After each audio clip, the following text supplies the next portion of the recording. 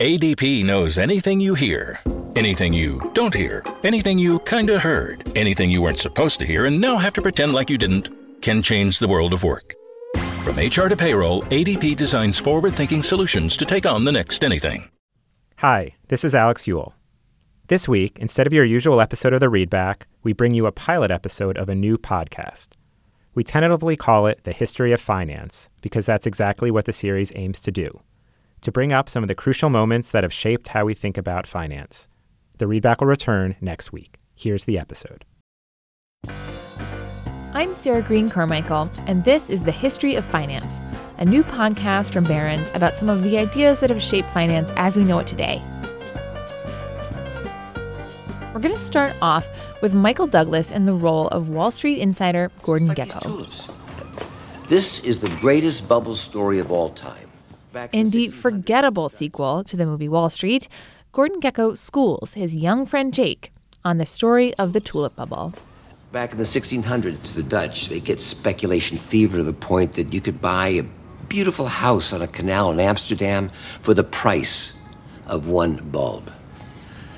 They called it Tulip Mania. Gekko is giving us the basic outline of the version of the tulip bubble story as we know it. That the tulip bubble was a kind of mass delusion. That the frenzy for tulips reached such a fever pitch that prices for bulbs soared. That a single bulb could sell for the value of a mansion. That a bulb could be sold dozens of times before the bulb itself actually changed hands. And then there was the inevitable crash. The fever broke. People panicked, tried to sell, and when they couldn't, they lost everything. Traders went bankrupt, became desperate, even drowned themselves in Haarlem's canals. As a result, the Netherlands plunged into an economic crisis. It's a dramatic story that's been used countless times to warn us against asset bubbles. The only problem is that... No, none of that is the case. I mean, I couldn't find anybody who went bankrupt because of tulips. That's Anne. My name is Anne Goldgar, and I am professor of early modern European history at King's College London. She's the author of Tulip Mania, Money, Honor, and Knowledge in the Dutch Golden Age. And when she reviewed original sources documenting the tulip bubble, she found a very different, but equally fascinating story. And of course, the story of Tulip Mania is not a total myth. Tulips did arrive in the Netherlands in the late 1500s. What some historians think is that Western traders first saw tulips in the court of the Ottoman emperor. They brought some bulbs back to Europe, and tulips quickly became a trend at the French court. Just as now, people all over Europe really care what the French are wearing. When the women of the French court threw away their roses and began to ask for tulips instead, the rest of Europe sat up and noticed. They're fashionable because there's a fashion for science, there's a fashion for a particular type of aesthetic experience, and really a sort of a passion in general for natural history among people who are humanistically educated, people who are relatively well off, people who are collectors of one kind or another. And indeed, one of the things that I found is that people who are collectors of tulip bulbs often were collectors of paintings as well. The tulips became more popular throughout the early 1600s. Prices started to increase, and then the plague. The plague hits the Netherlands in the 1630s, and according to the myth, it made people reckless with their money. That's the argument which is usually put forward, that, people thought they were about to die and therefore they might as well throw their money away on something as stupid as a tulip. But Anne Goldgar says that's not the case. The plague did, however, play a role in creating the tulip bubble in a different way. There were people who had a bit more money because the plague had been going on for about a year and a half. And some people would have acquired some extra money because of relatives that had died. So basically, what people have is... they have some extra cash. So back to the bubble that's building. Tulips have gained popularity, and in 1636, prices really skyrocket. Until, in 1637, they don't. Basically what happens then is that someone tries to sell a bulb in Haarlem on the 3rd of February, it doesn't sell, and then people start to get worried. Over the next 4 days, the worries spread. What if the tulips are overvalued? What if they won't sell?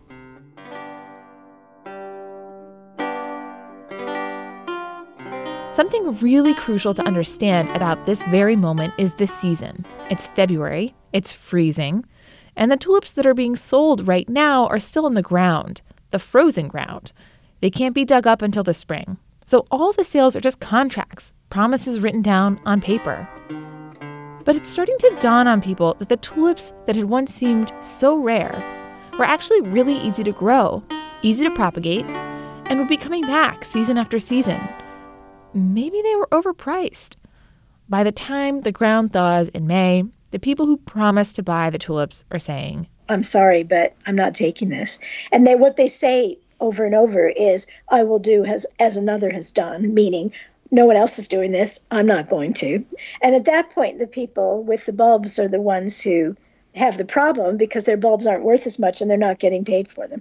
So where the myth of tulip mania claims that long chains of people were affected by the crash, Anne Goldgar says it was actually a small number of people who were involved in the trade. What I've tried to argue is that really the only people who have a problem are the people who have the bulbs at the end. And even those people hadn't lost fortunes. It's said that everybody's involved in this, and actually it's a tiny number of people who are involved in the trade. I only found 37 people who paid more than 300 guilders for a bulb. And most of the bulbs, that people talk about, the sort of legends about bulbs, are the ones that cost, 1,200 guilders, or the highest price I ever saw was 5,500 guilders. But almost nobody paid that kind of money. Just to put those prices in perspective, in 1637, 1 guilder was worth about $10 in today's money. So 300 guilders would be about $3,000. 300 guilders in terms of wages, that would be quite a good wage at the time. So those 37 people who paid more than 300 guilders or a year of wages did lose money. But no one went bankrupt because of tulips. There are people who lose money, but they're mostly people who have enough money that it doesn't really make that much difference. They're not happy about it, but they're usually people who can afford it. And as for the economy of the Netherlands, it was never even slightly dependent on this. And so it is, as far as I can see, completely unaffected by tulip mania. So no one went bankrupt over the tulips. No one threw themselves in the canals. And only the people who were already wealthy really seemed to lose serious money. And the tulip bubble didn't send the Netherlands into an economic crisis. But the tulip bubble shook Dutch society in a different way. It had brought about the idea that people could rise in society through speculation, not hard work or a noble lineage. And that is very central, really, to the big concerns that people had about tulip mania. It's the idea that people might be suddenly on the same social standing as you because they have the money, when actually they don't deserve to be because they didn't get there through work and because they don't have the breeding that they ought to have. There's a song, a tulip song that I found in which these women who are, weavers' wives or something like this say, I'm going to dominate. Soon we will dominate. In addition to having the nice clothes and the horses and so on, the idea that they will dominate. And I thought that was very interesting and revealing. And the country was undergoing other major changes. Trade was booming and immigration was rising. In the Netherlands, at least, it's the beginning of a major shift in how the economy and the society work. And, not everybody is ready for that. And there's a lot of relief, I think, when the crash comes. And there are quite a few songs making fun of tulip speculators saying, well, weavers, go back to your looms and go and ride the wooden horse, they say, meaning sit on the loom. Relief that this problem has been solved. This all sounds kind of familiar, doesn't it? When the housing bubble burst in the late 2000s, a lot of people said, oh, these people, they never should have bought houses in the first place. Or when Bitcoin crashed after reaching wild highs, there was also a kind of schadenfreude. Yeah, well, you see it over and over. I mean, really, in every kind of financial crisis, people are saying, you need to learn the lesson of tulip mania. strangely enough, in 2019, when we hear people complaining about Bitcoin and warning about it, what you are hearing are the voices of people in 1637 saying, well, look, you shouldn't be involved in this trade. You're the wrong person. You don't know enough. Social structure is going to be destroyed, and so on. The lesson we take away from the myth of the tulip bubble, and the reason why the myth is so popular, is that it's really about fools and greed. That's part of the moral tone that I think is quite interesting, that only greedy people get involved in this kind of thing and that they need to control themselves. The story of the tulip bubble does remind us that maybe some of the things we do imbue with value are actually inherently pretty worthless. Paper money is just paper. Diamonds are a pretty common stone. And lots of things that are valuable, a house, for example, can quickly lose their worth. It's easy to overpay. It's natural to worry you bought at the height of the market. It's natural to feel, a little nervous. So even if the tulip bubble itself doesn't tell us much about bubbles, the way we've decided to remember it does tell us something about ourselves. When we're investing, there's an element of the unknown, and it's natural to feel like we're putting our hard-earned wealth into something fragile, like a flower.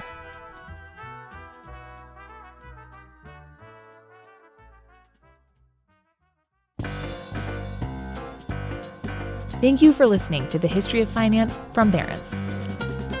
Many thanks to Anne Goldgar, professor at University College London and author of Tulip Mania, Money, Honor, and Knowledge in the Dutch Golden Age. I'm not a gardener at all. I cannot garden. And I do like tulips, but I grew to hate them while working on the book because they reminded me of work. I'm Sarah Green Carmichael, and the show is produced by Meta Lutzoft.